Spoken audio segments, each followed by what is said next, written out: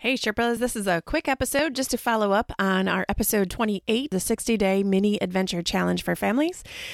I'm going to give you a couple of tips of simple adventures that you can do this weekend. In a time where parents have the weight of 1,000 decisions on their shoulders and every step is like walking in quicksand, adventure's probably not in your focus. However, research shows families who adventure are more resilient and have significantly healthier minds and bodies. The purpose of this podcast is to help families connect through simple and authentic adventure experiences. Welcome to Ordinary Sherpa, your online community designed to help you connect, reach your summit, and create meaningful adventure experiences with your family.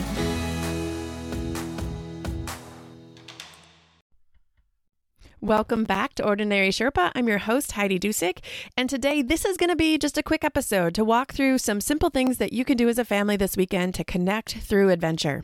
So I'm going to go ahead and get started with just some easy ones for younger kids. The first one, I think it kind of depends on the weather this weekend. So if it's kind of crappy, one of the things that's cool about adventure is that you're trying something new, different, or maybe a little bit uncomfortable. And I think with a lot of kids, we don't really let them get dirty. So one of the fun things is if it's rainy or there's a chance to get dirty or make mud or something like that, that's always an adventure for little kids.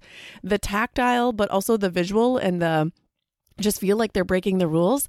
So I have jump in the puddles if it's rainy, or also just make your own mud or allow them to do something where they get dirty, whether they draw on themselves or make a tattoo or something that allows them to get dirty is a really fun way for kids to experience adventure and doing it together as a family where they let you get dirty. I know it's a mess, but have fun with it.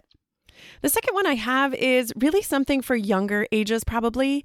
You can buy those little seed packets. They cost like 25 cents. Maybe 50 cents. I don't know.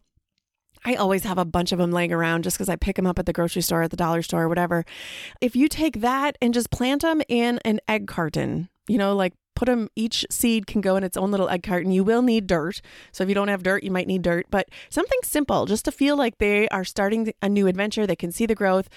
I will be honest, mine never live. I can't keep flowers alive to save my soul, but it's less about the end product and more about the journey of actually doing the activity together and seeing what happens. One of my more favorite ones as kids get older is simply, and this is just one I do all the time, having a picnic at a new park. The picnic experience for me is more about putting the blanket outside and having something intentional to go. So it might even just be putting a blanket outside and reading on it, or putting a blanket outside and having a snack on it. So it doesn't even necessarily have to go anywhere. You don't necessarily have to pack everything up if your weekend's a little bit hectic and it seems like a picnic is too much work. Then make it simple. Simply put a blanket out in your yard and have some fun time together sitting on the blanket or reading on the blanket or just having a snack on the blanket. As you get a little bit older, there's a couple things I think that go across all ages. So one of them is the biggest bubble contest. And it was funny because when we put this on our list, I was thinking the bubbles you make with soap and water, and we usually just use like Dawn dish soap or something. But someone interpreted it to be a bubble gum blowing contest. And so if your kids are a little bit older, we never get Big League Chew. For some reason, that is a treat in our house. We have gum every once in a while. But if your kids are a little bit older, it might be kind of fun to do an actual bubble gum blowing contest to see who can make the biggest bubble. Again, something really simple just to do as a family to get a little bit goofy. My next one is we did not actually do Mayday baskets this year, but that has always been something on our list. And really the purpose of Mayday baskets is to surprise someone, right? It's to put together a little fun gift, so to speak. Ours were always just a basket with maybe some candy, a nice note, and some flowers in it, nothing extravagant. So I've repurposed that to say, let's do an unexpected random act of kindness. And maybe this is for a neighbor, or maybe this is for grandma and grandpa, or someone that you know that might not expect a little gift. So just a thoughtful, it might be drawing a picture, it might be writing a note, but the act of actually going through and doing something nice for someone else is a fun little adventure that a lot of kids really get into. We often get stuck in routines, and part of adventure is getting out of the same old routine. And one of the fun things we did as a family in May was we searched the best playground within 50 miles.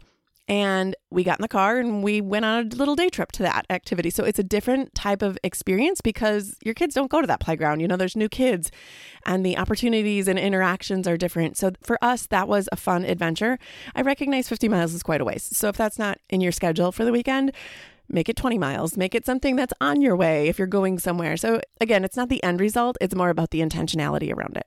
All right. Another one my kids really love is simply sleeping out in the family room. Any type of little sleep out. And I will actually add, we always try to make it special. And one of the things on our list this year is I want to try doing, there's these little, and this is extra. So again, this is not the simple part, but I like to every once in a while make things fun that I want to do. And that is a little portable s'mores kit. So if you want to make it really fun, maybe you'll have a special snack, or you maybe don't want to do the sleep out, but you could do a fun snack in a different location. For us, one of the things I think about is camping. There's something special about having a snack outside with the campfire, and maybe the campfire is not ideal, but maybe even just lighting a candle and eating a snack out on the porch, or turning on those little tiki torches, or maybe you have like porch lights, the little Christmas light things that are around your porch. Something like that kind of adds to the ambiance and makes the experience just a little different. Okay, as I was mentioning, some of these are for a little bit older kids and maybe even teenagers. This has some mobility with it. We try to eat one random meal, and we don't do this very often, with chopsticks. Talk about just a funny experience, and it's maybe frustrating, but it doesn't necessarily have to be Asian cuisine either. Make it something that you always eat. Make it mac and cheese or something that's kind of fun. It turns it into a little challenge. Another one for older kids, and I would say, starting around 5, 6, 7, you can start to do these things, but have a backyard family game. We did a kickball game for my son's 5th birthday, and it was so much fun. And it doesn't have to be big. Our family's a family of 5, so you have one person kicking, one person on their team. We have ghosts on the bases. So it does not have to be an elaborate game, but maybe like a wiffle ball game or a kickball game, something fun to gather a group game in the backyard. The next one's a little bit elaborate, but I will say my son is really into this right now. My little 5-year-old loves American Ninja Warrior, and he's always trying to be super tough and super cool, and we have a playground. So I'm actually going to post on Instagram this week a reel of my 5-year-old doing the American Ninja Warrior challenge on our playground. And that's just an example of if you think of things just a little bit differently, it's just a playground, but he found a way to turn it into something harder. So I'm talking about simplifying. He's making it harder, but come up with different ways, like an obstacle course or something fun that stretches them to think a little bit differently. Maybe you have a playhouse or a sandbox or something that they can do that just looks different or feels different. It's that tactile, it's the sensory interaction, but it's also that mobility. How are they working differently with the tools that they have? This is kind of a fun one, is to do a family dance. And I would encourage you to go to YouTube or to Google and find one of the top, I always look for top wedding dances or group dances or something like that, because they'll show you the different dance moves. And it's 5 minutes just to break up the monotony, to do crank the crazy music, get together, do a family dance, be ridiculous with your kids. I think part of the joy and adventure and connecting is allowing yourself, you mom and dad, to do something that your kids don't typically see you doing. So if you're the one that's always cleaning the house or doing the dishes or making dinner, take a 5-minute pause and do a family dance breakout, and bust out your moves a little bit. Even if you don't know the group dance, some of our favorites are the cha-cha slide or the Macarena, or I don't know. My kids really love Greatest Showman. So we usually just throw on Greatest Showman hits and pretend we know how to dance to it. Maybe we'll learn that. That might be aspirational. One of the things I was exposed to a little while ago was, if your kids are older and if you are going to be at a baseball park all weekend long, something to break up the monotony in between games, or if you've got multiple children watching one child playing, is download the geocaching app. I was just exposed to this recently by my friend Courtney Wisely, and her mission is to do a geocache in every state.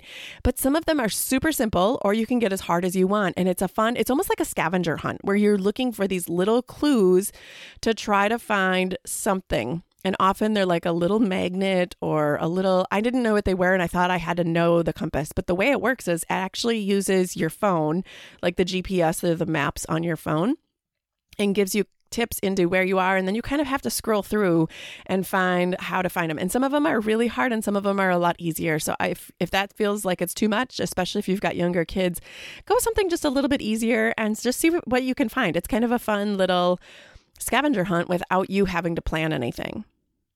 The last one I think is to be a tourist in your own town. If you've ever been to a big city, they have these like city passes where there's 5 different attractions and you get them for a lower price. I would encourage you to create your own city pass for your town. If there were 5 things you could do if you were visiting your city, what would it be? And create kind of a mini excursion out of it. It doesn't have to be expensive. Again, you could use things like a brown sign and reminder that is a local kind of landmark. It could be a historical landmark. It could be a park. It could be an artistic or a museum type experience. So all of those are fun ways, and often those are really inexpensive. And then maybe you get a favorite ice cream, or maybe you stop and see a cool mural that has been painted in your town. So it can be a lot of really simple things. And I know that is a little bit more time intensive, but it's a different way. If you don't have anything planned, maybe Memorial Day coming up, you don't have anything planned. It's a really fun way to explore your city from a different lens and be a tourist in your own town. So those are just some of the simple ways. I wanted to give you some insights into what adventure can look like. When we talk about these mini adventure challenges, these are some of the simple things that are on our adventure list that we come up with as a family each month. And I'm going to teach you how to do that in the 60-day mini adventure challenge. The Everyday Adventure Challenge is designed to really help families connect, to slow down the busy train, to really get intentional these next 60 days, which is pretty much the bulk of summer when things get, into high gear or when we've got downtime. We don't just necessarily default to the phone or to the TV. We really try to get intentional and just add maybe 10 to 15 minutes. These don't all have to be day-long adventures. They can be simple little things that we can do in our kitchen or in our own backyard. So hopefully you'll join me. If you are interested in the Everyday Adventure Challenge, you can go to ordinarysherpa.com/challenge to learn more about it and to register. Feel free to hit me up with any DMs on the social media. I'll be posting a couple of different ideas in our Instagram account at Ordinary Sherpa, or you can join the Facebook group, which is at facebook.com/groups/Ordinary Sherpa. Thanks for joining me, and I hope to see you adventuring.